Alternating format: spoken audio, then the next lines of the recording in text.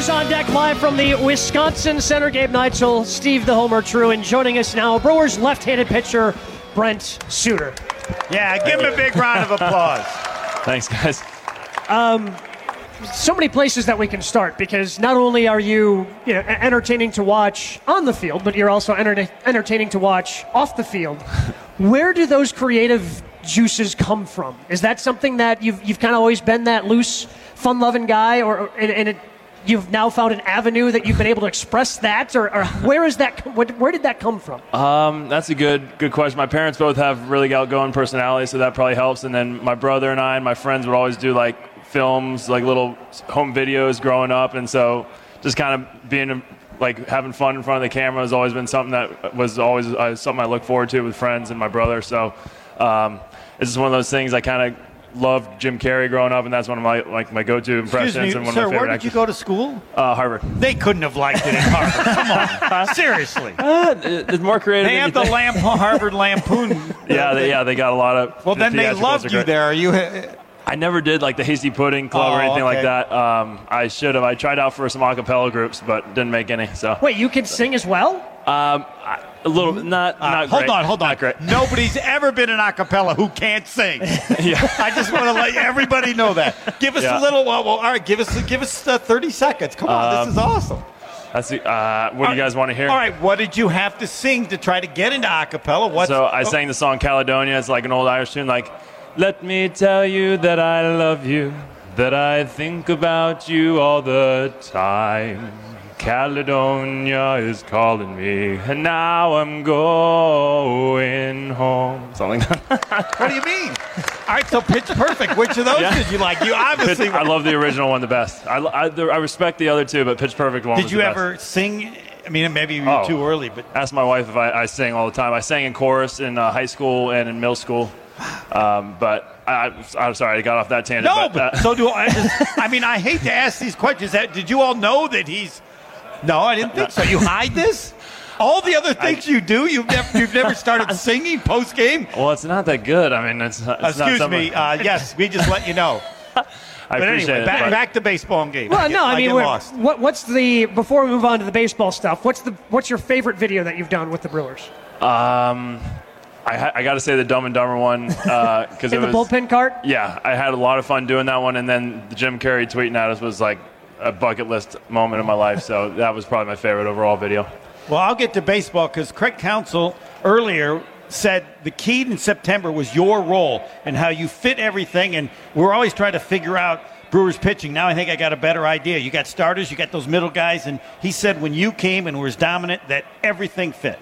I really appreciate that. I was hoping to come in September and just kind of fill whatever innings they needed. I didn't know if I was going to do scrap innings or whatever, but then he called me in the first day that I got called back up, and he goes, hey, you're going to pitch some big innings for us. Be ready for a big September. And they had that confidence in me, and it really meant a lot. And so I was able to kind of go in there and, like you said, kind of just fill those middle innings, bridge the gap between the starters and the big guys in the back. So I really feel honored that he said that, and it was just felt good to contribute. So is that the role you want going forward? Do you want to be a starter? You had success there before you had the arm injury. I mean, what do you think is your best role for the team? That's a really good question. I really, and I'm saying this from the bottom of my heart, whatever the team needs, whatever the team really is needs at that moment in time. Maybe 1 week it's starting, 1 week it's relieving. I really like both equally. So it's just a matter of what you just want to be on the mound in important parts of the game. Yeah, I want to help the team out. I want to pitch, get outs for my team, and whatever role that's in, so be it. Is it difficult that no one ever cares about how you pitch because you're the quick pitcher? Like you have, there's nobody like you, and I'm surprised, given just the people is there anybody that copies you or?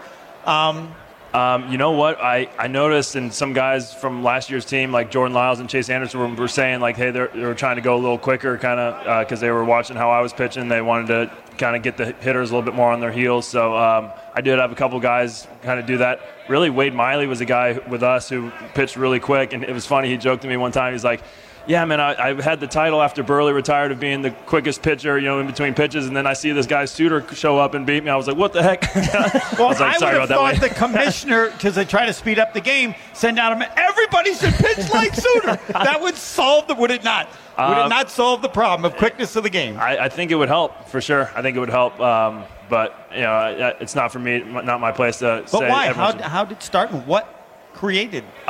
In college, I noticed that pitching quick, I was able to get in a better rhythm. And as long as I didn't get ahead of myself going too quickly, I was able to kind of, if I can control the pace of the game, it would lead to better defense on my team's end, and that would lead to more kind of defensive swings on the hitter's end. So I just noticed that, and then in the minor leagues, I just kept on kind of accentuating it, see how fast I could go without getting ahead of myself, and then soon enough, it was pretty I'll quick. let Gabe go, but I'm just telling you, if I'm hitting against you, you can't pitch fast against me. I don't know what I can do. What do they try to do to slow you down? Because that's the first thing I would do. Yeah, a lot of guys will kind of get in there and call time as soon as I get going, just trying to kind of mess me up. So a lot of guys will take their time doing dirt, which they have all the right to, and I don't get mad at that necessarily. I'm just kind of waiting for them, and then as soon as they're ready to go, I go quickly. So. And it turns out a lot of times the second or third time through, they just kind of try to keep up with my pace rather than keep on doing the because they don't want to change what they do. Yeah, yeah. So, it ends up being kind of a dance initially, and then we try to find each other. So you accept the fact that you're a unicorn as far as baseball pitch. And I guess so. Okay. All right. I guess so. Are you a sports fan outside of baseball? Yeah. Did you happen to see the sad news today? I did. Did you have any reaction to? So for those who aren't aware, Kobe Bryant passing away earlier today, died in a helicopter crash. Yeah. Just so heartbroken for him and his family and his wife. I never met him or anything, but he just seemed like he was really doing good things in his life. Obviously had a tremendous basketball career, but was a good family man, on the right path, and just to see it cut short with so much life left to live is really sad. I'm still kind of in shock. I really haven't processed it necessarily, just how big and important he was, not just to the basketball community or sports community, but really to the world. And it's just a sad moment in time for sure. Explain to everybody here, what's the best part about playing for the Brewers? Of all the things, teammates, the city, because I would say the fans for sure. The fans are a separator. The loyalty, support that the fans show everywhere we go, especially in Miller Park, but everywhere we go on the road, they're just right there cheering us on, always positive, always outpouring support and love. So that's been the big separator. Any guy who's played with us will tell you that for sure. The guys are great, don't get me wrong. Everything else, the ownership is awesome, front office is great, but really it comes down to the fans is the big separator of this organization. Talking with Brent Suter, you're coming off of the arm injury last year. What was the toughest part about that recovery for you? I would say the initial getting the bad news kind of, and then the initial surgery, the initial recovery, they cut through 7 layers of tissue for it. So the initial stitching and showering and then getting my range of motion back was the most painful part of the whole thing. Kind of getting the bending back, especially on the range of motion, was one of the more painful parts of the rehab process. But after that, it was it's been tried and true a bunch of times. And so we kind of knew exactly the next steps and what kind of goals to make each step of the way. And so really from month 2 on, it was pretty smooth, and the rehab staff in Arizona and Cincinnati were amazing. So it was just, I couldn't have asked for a better rehab. Was it always a goal to make it back for Yes. the last month of last season? Yeah, it was a goal to pitch in the big leagues last year for sure. Always, that was because we knew that July 31st was the surgery date. We knew 12, 13 months I would still have a chance to come back and contribute in some way to the big league club. So that was always the goal. Was there any fear, or can you remember the day or the pitch when you said, I'm back, I'm the same?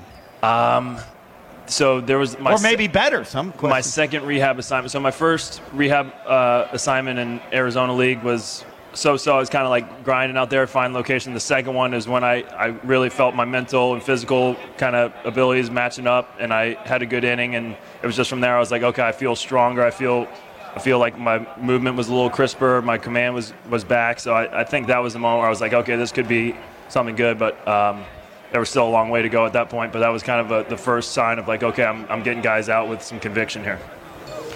Brent Suter, best of luck down in Arizona, and hope to see you back up here in late March. Oh, I got one question. Yeah. I thought everybody that went to Harvard was smart. There's no way a guy from Harvard's ever playing in the big leagues, and I'm always looking for somebody smarter than Aaron Rodgers. So if you can tell us your SAT score afterwards. But so you don't go to Harvard thinking you're going to be a baseball player, do you?